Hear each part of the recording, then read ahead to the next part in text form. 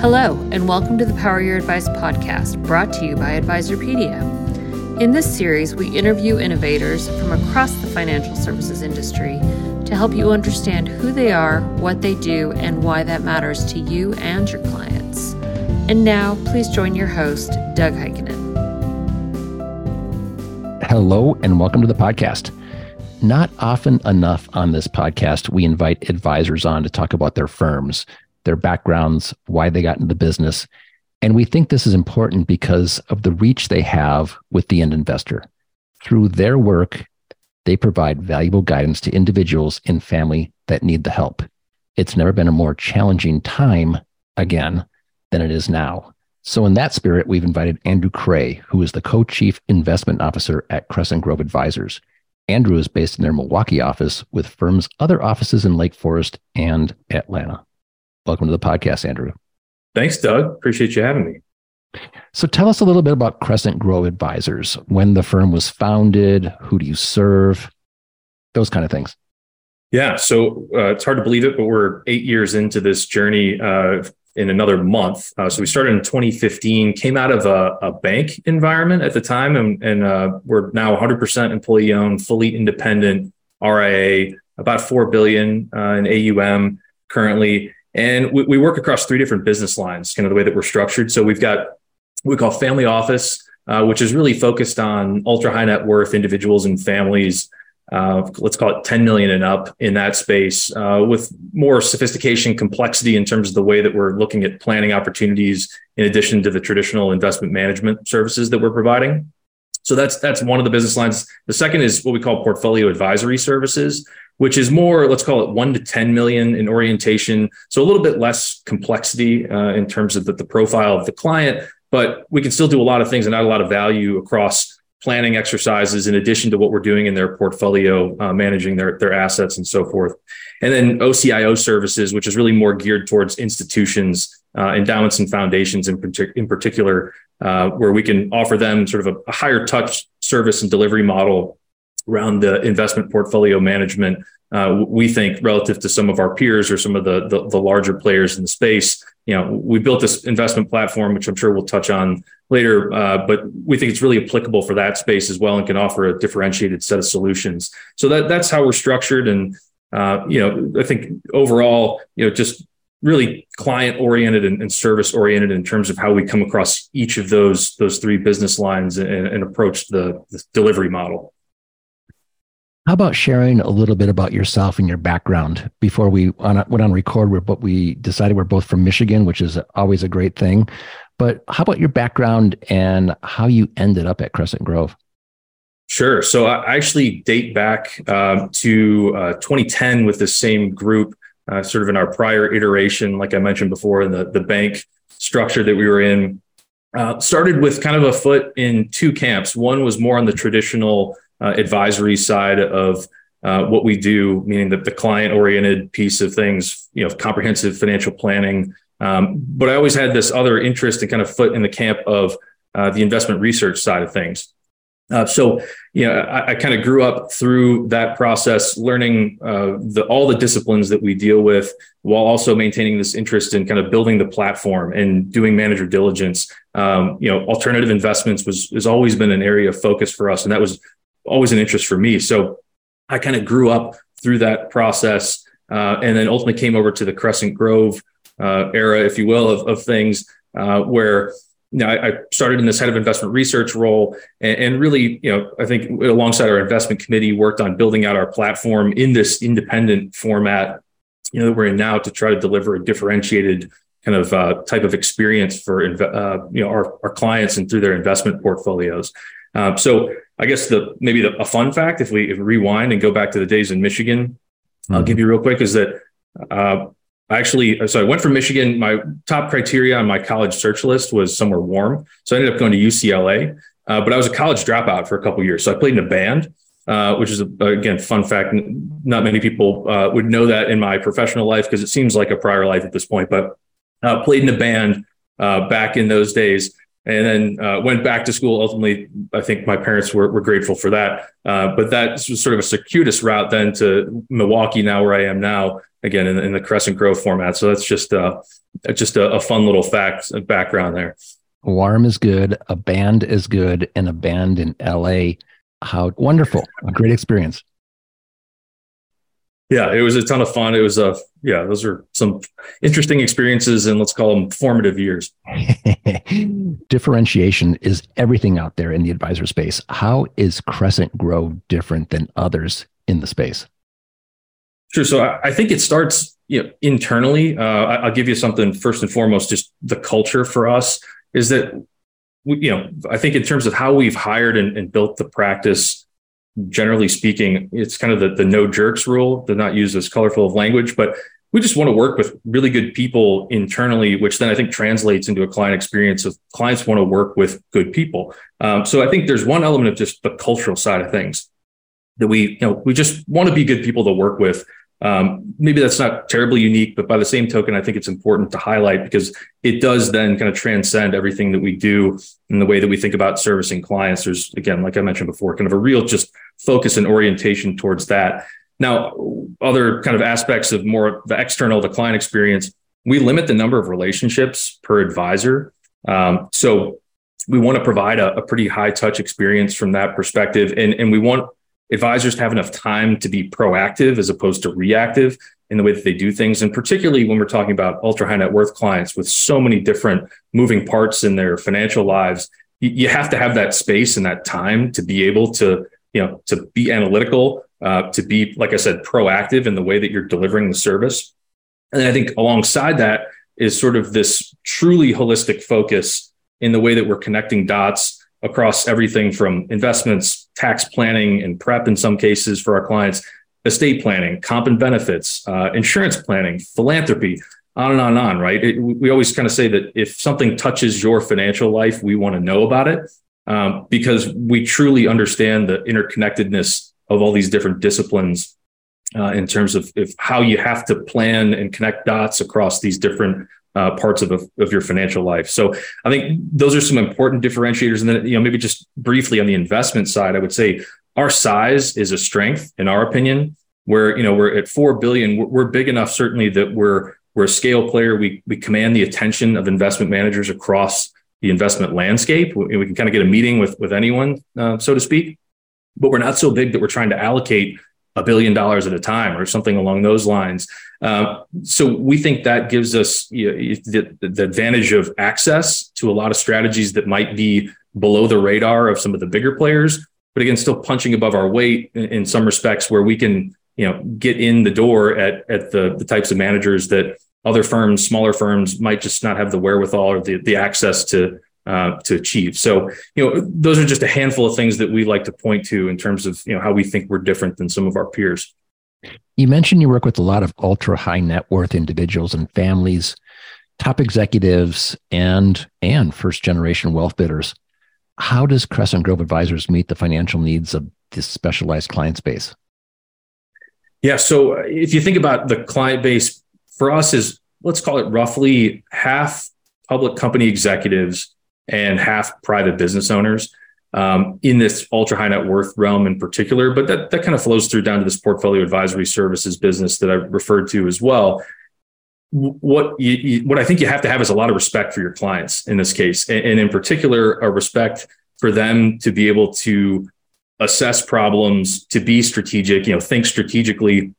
So in terms of, how are we delivering the service to them and how are we meeting their needs? Well, the ante is just that we have to know our stuff across all these different disciplines. We have to be, competent and sophisticated when it comes to understanding tax planning and estate planning. And again, the interconnected relationship between all these different disciplines. But then, I think we have to realize that these clients, they're our clients probably because they've been really successful in their own walks of life.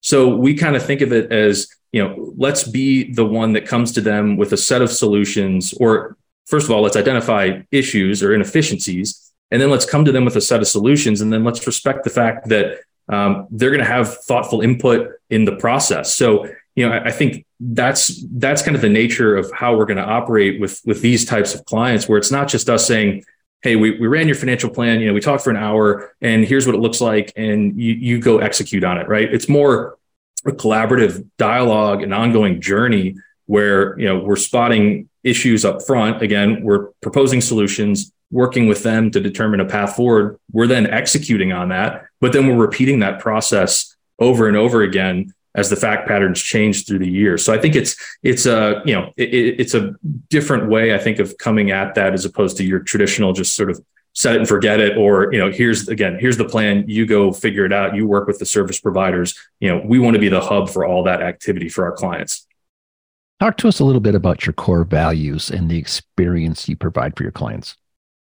Sure. So I mentioned it before, we're kind of solutions oriented and client centric at the heart of what we do. And I don't know if I think it's culture is part of it, but I was gonna say, I don't know if it's necessarily everyone in the firm is wired this way, but I think we're kind of competitive in a sense. We have a lot of people that just take a lot of pride in finding the right solution to a problem that's put in front of us. And the types of clients that we work with, often we get presented with unique issues and problems that we have to solve. So I think there's just an element of the way that we're wired internally and the way that culturally we kind of train people and bring them up, up through the ranks at Crescent Grove, where it's just all about providing the right solution, to the problem that's put in front of you. So I think that's really at the core of what we do for clients. And then it's kind of this high touch concierge style experience as well, which I think is important to us, that clients feel like they're really getting, a high level of service, in addition to, again, what I mentioned before, kind of the ante of sophisticated planning and advice and investment management and so on. How do you go about building an investment platform for such a diverse group of clients? Well, so for us, the diverse group of clients is really the key piece, right? So we've got a lot of different fact patterns that we're presented with, meaning we've got these clients that are, like I said before, public company executives. They might have a substantial amount of stock in a single, concentrated position, right? We've got to be able to provide solutions, an investment platform that allows our advisors to thoughtfully and intelligently build around that position. Let's say, you get a private business owner that may have an exposure via their business that's highly levered towards some segment of the economy. Well, again, you've got to have the right set of investment solutions, sort of the right toolkit that advisors can use to then build a portfolio that's complementary to that existing concentrated position. So for us, it's really about building a holistic, fulsome set of investment offerings, everything from public markets, kind of plain vanilla, low cost index tracking types of offerings, all the way through to more active oriented exposures or sector oriented exposures. And then even on into the the alternative investment realm, how can we build out that segment of our platform in a way that's then complementary to some of these other things that we talked about? How can advisors use these to plug into allocations to bring down correlations, let's say, or to ultimately complement exposures that clients might already have in their portfolio. They might come to us with a portfolio that's full of unrealized gains. They've got existing legacy positions. That happens quite a bit. So how can we put together a platform then that allows advisors the right tools to complement those existing positions, or to take them into the portfolio and build around them thoughtfully? So for us, it's really just putting together something that's fully comprehensive and really runs the gamut from the most plain vanilla all the way through to the most kind of intricate, esoteric types of alternative strategies. You are experienced users of alternative investments in client portfolios. Talk about your approach to alternatives and how they fit into a client's asset allocation. Sure. So for us, it starts with this idea that alternative investments, they need to do one of two things, broadly speaking. We want them to either be return enhancing. So in the case of something like maybe private equity, can we extract an illiquidity premium by locking up our money, by committing to a fund, let's say for 7 to 10 years, something along those lines, or risk mitigating. So can they augment, or sort of enhance the downside exposure of a portfolio, provide some sort of exposure that's non-correlated in many cases as well. So maybe sort of an absolute return hedge fund strategy as an example. It's got to achieve one of those two goals, because oftentimes you're sacrificing liquidity in order to access these segments. But it goes back to this idea of, how it fits in the asset allocation. Well, if you're building around a concentrated position in a public equity, let's say for a public company executive, You can then plug in some of these alternative investments alongside that, which provide a real non-correlated exposure in the sort of a holistic sense for the portfolio that smooths out the returns overall, right? So I think that's an important piece of what we do, an important differentiator. And that also goes back to our size. You think about the types of strategies we can look at within the alternative investment universe. I'll give you one example. We've participated in a number of funds that focus on medical royalties. So think about, a biopharma company that's got a single product and they've got some revenue stream off that. It's FDA approved and they want to monetize that. And so you can pay a lump sum payment up front and get a cash flow and sort of create a yield as an investment structure, generally speaking. So just sort of a general example, right? So that's a segment it's a pretty fragmented universe. It's definitely a specialized universe. There are real barriers to entry, and it's sort of there's a structural inefficiency and a repeatable competitive advantage that a manager that knows that space well can exploit.